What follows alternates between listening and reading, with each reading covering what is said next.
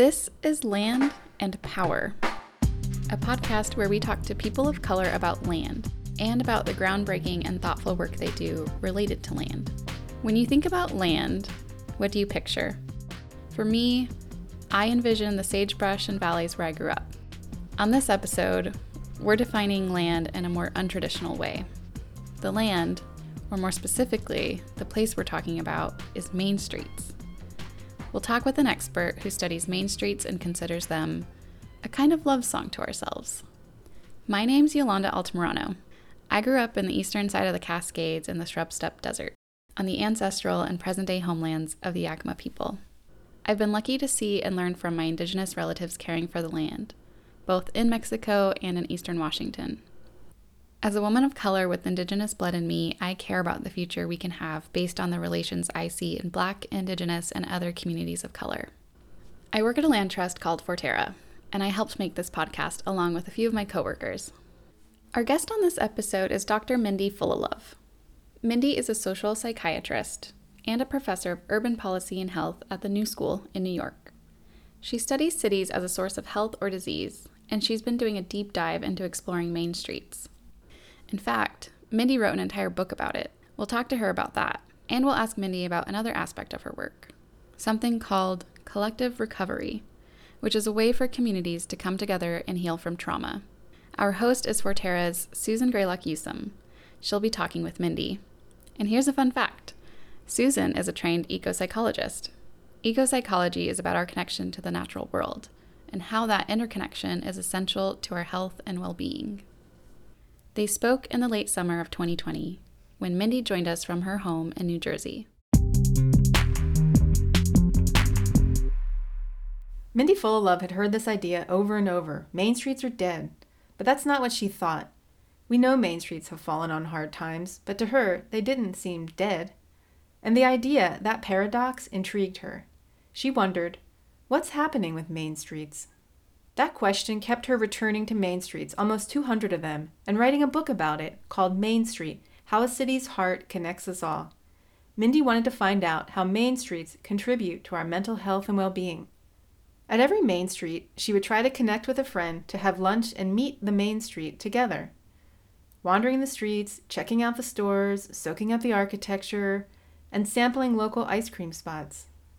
We were in Massachusetts this summer, in this town, Newburyport. There was an ice cream store that had chocolate milk cookies.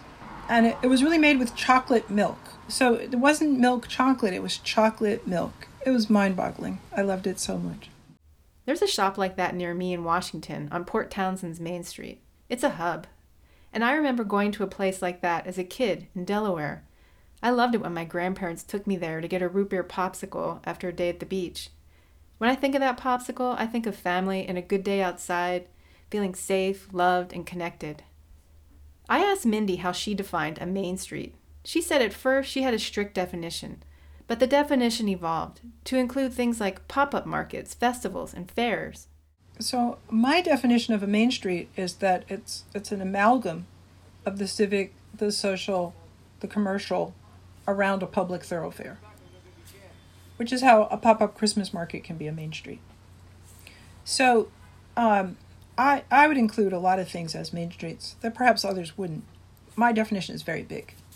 Yeah, when you said that, I remember traveling in England once, and it was late. I was traveling alone, and I wandered into a Christmas market. And I do remember how welcoming it felt. And I often go there in my mind, and I remember it in so many ways.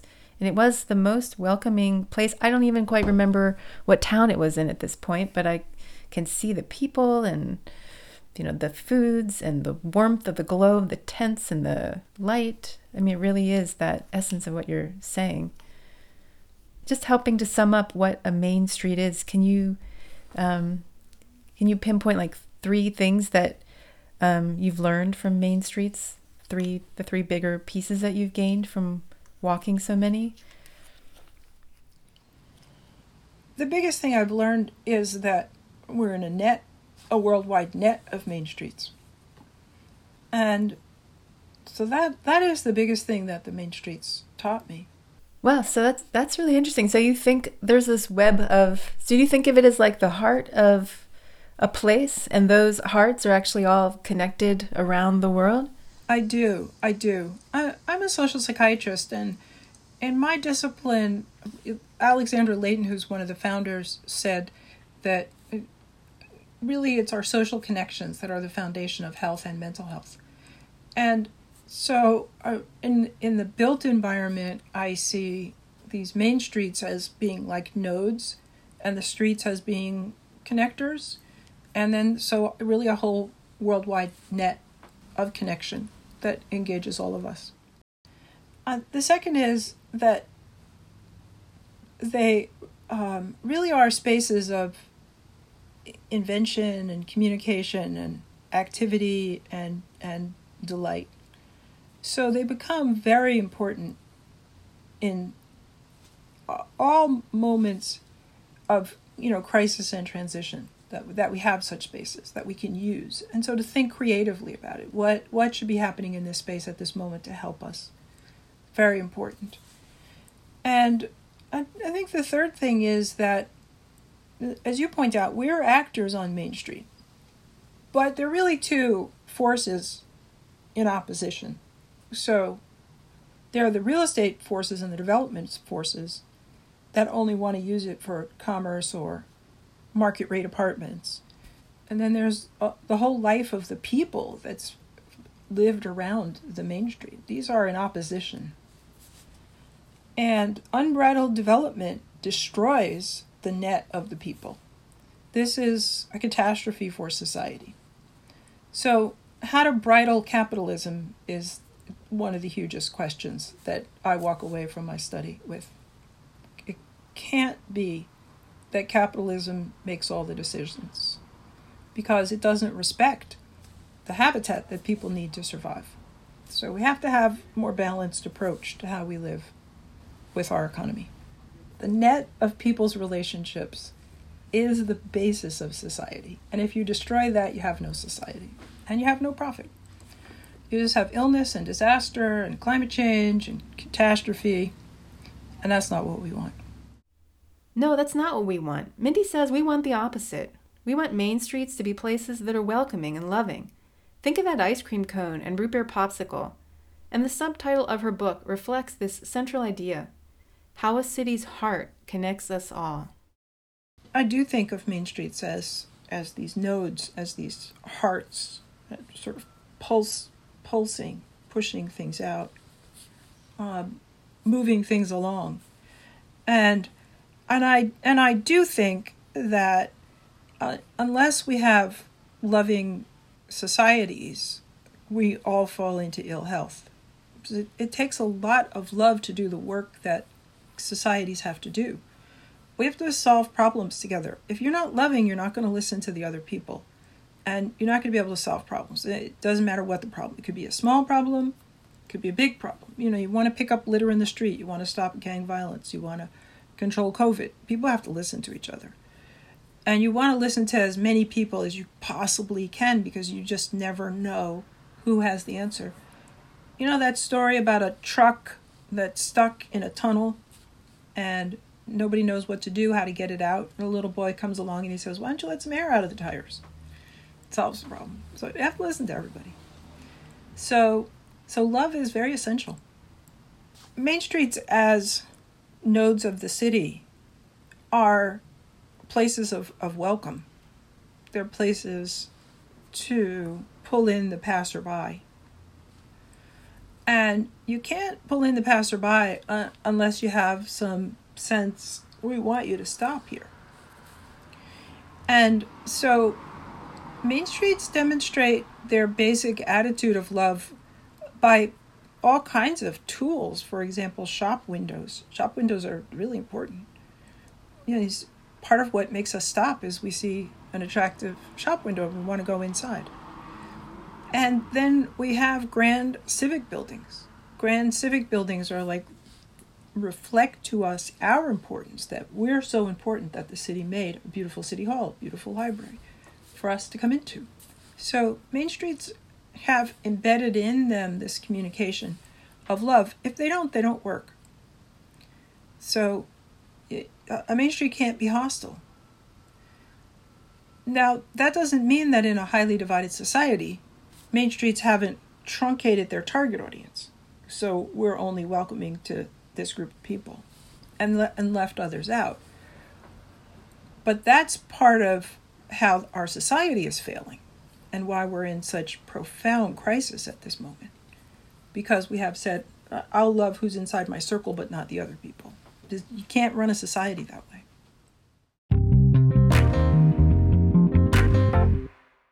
Well, it'd be great to talk a little about collective recovery.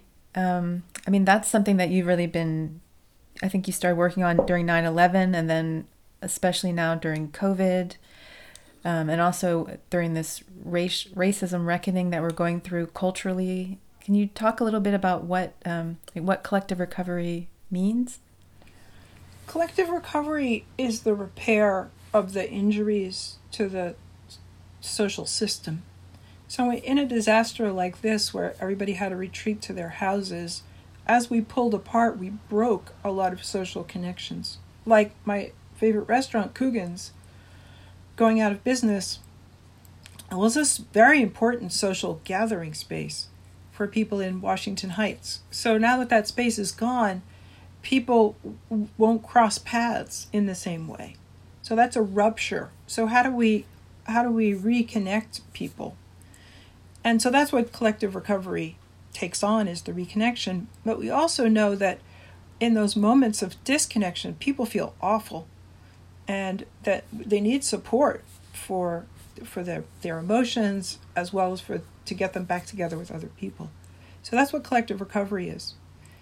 And we talk about it, as one of our friends quipped, 4-3-2-1, that there are 4 tasks that we talk about, that groups have to do in the face of a disaster, which we call remember, respect, learn, and connect. And these are tasks that organizations do. And then the organizations have to do those tasks really in what we call 3 directions. And that's with other organizations, with the constituents, and with the policymakers and the politicians. And organizations, so 4 tasks carried out in 3 directions, gets us to the one goal of a just and sustainable future. So that's our 4-3-2-1. And we'd like to say every organization, the point of organizations is they're already doing stuff. So they don't have to do new stuff. They just have to incorporate the 4-3-2-1 into what they're doing. So a supermarket can say, eat broccoli, don't gain the quarantine 19. A bank can say something, whatever banks need to say to help us feel better. And in that way, every organization takes a little piece and we all get better. It seems like a perfect time for this simple and easy to understand idea of collective recovery. It just seems like exactly what way we need to be thinking now. Have you found nonprofits or community organizations to be really receptive or to understand what that looks like? So I'm part of a Free People's University called the University of Orange, which is where this collective recovery project is located. And we were wondering what it would be like for organizations. What do they need to know in order to get what we're asking them? Because everybody is very focused. So we asked 12 organizations that we work with if they would come to a course that we organize, a pilot training over 3 sessions. And we explained it to them. And what was remarkable was that everybody did get it. And it's sort of, there is a little hump. So it was really good that we had the training to help them see. But once they were past the little hump of like how we were talking about what we were trying to say, many of them felt like, actually, we do this all the time. That is what we do, especially organizations that were working in very poor neighborhoods where there have been a lot of disasters are actually doing this constantly, this collective recovery.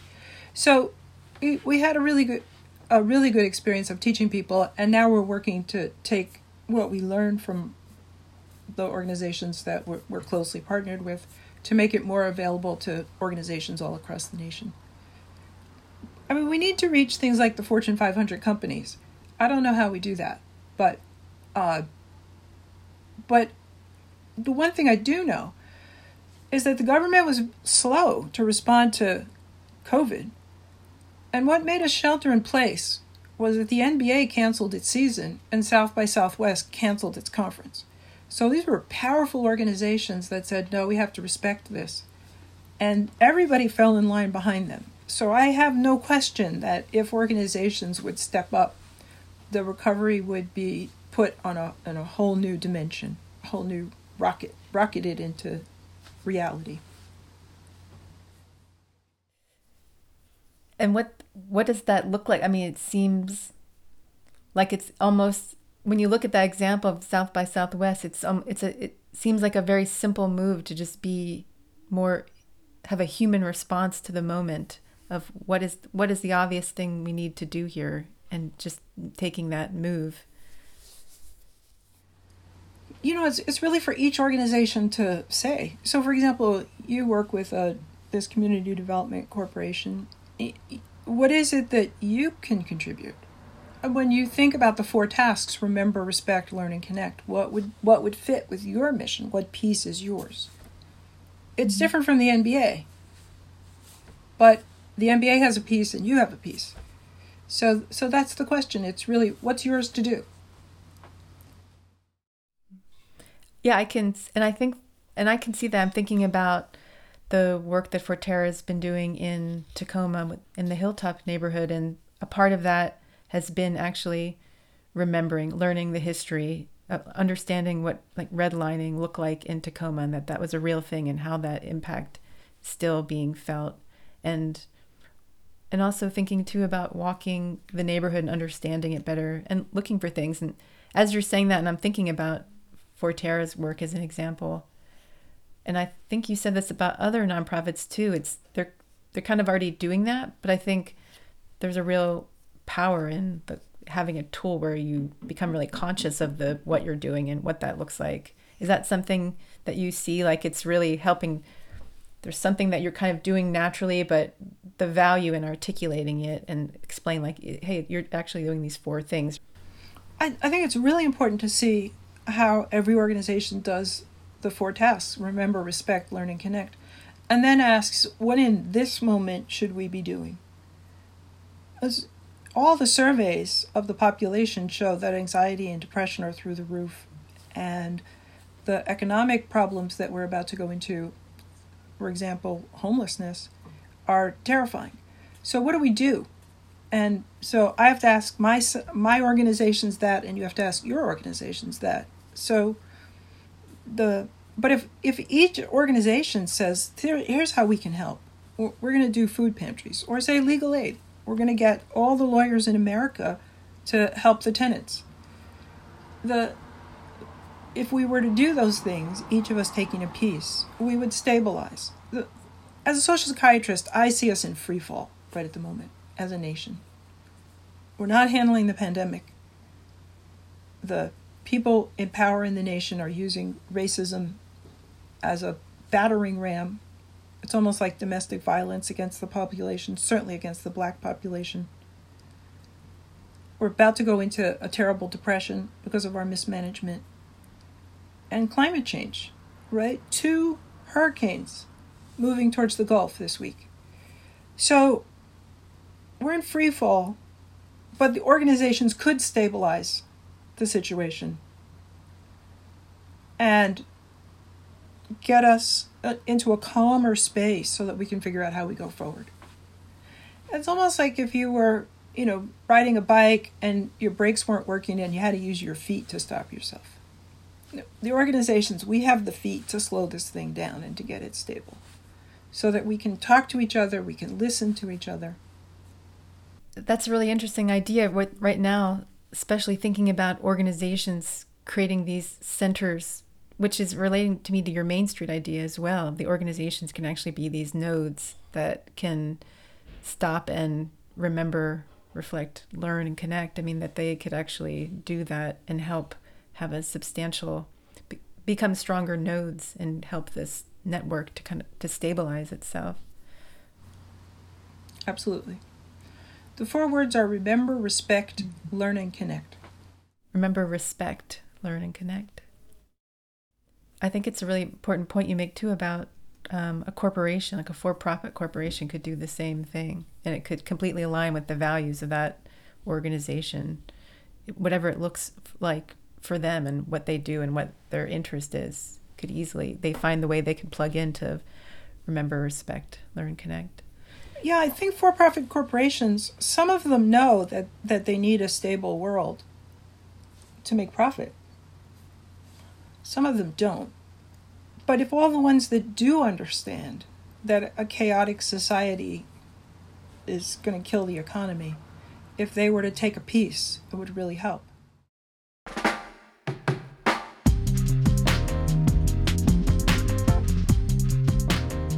Many thanks to Mindy for sharing her time and expertise with us. If you want to find out more about Mindy Fullilove and her work, you can go to mainstreetnj.blogspot.com.